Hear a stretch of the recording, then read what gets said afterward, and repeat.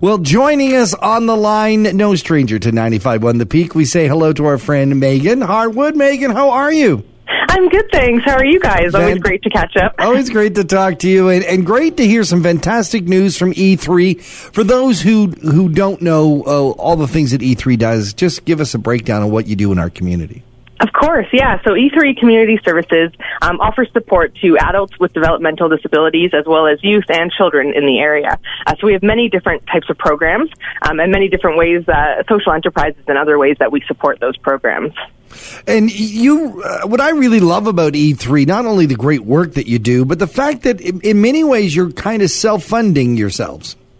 Yeah, so programs in the disability services sector, as well as the children's programs, they're partly funded, for sure, but we do require additional funding from things like the Reuse Center store revenue. It helps support the many residences and the day programs and to purchase items that might not be covered through the regular funding, especially at a time like this. Obviously, everything's a little bit different than usual, so we're trying to adjust how we present our services.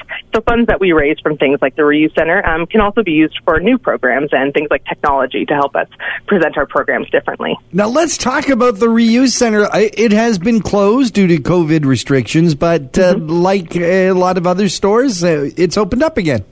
Yes, we're so excited to say the Reuse Center finally reopened last Thursday on July 2nd. We have new processes in place, of course, to serve everyone more safely, just to be sure. So things like wear a face mask if you come in. We do have some available at the door if people don't have any.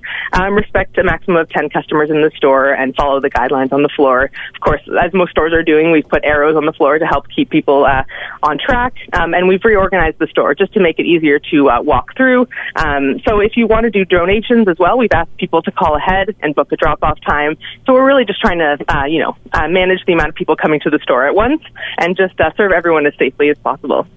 And for those who don't know, the Reuse Center is it's one of those places I kind of always you check out every once in a while because the items in the store keep changing.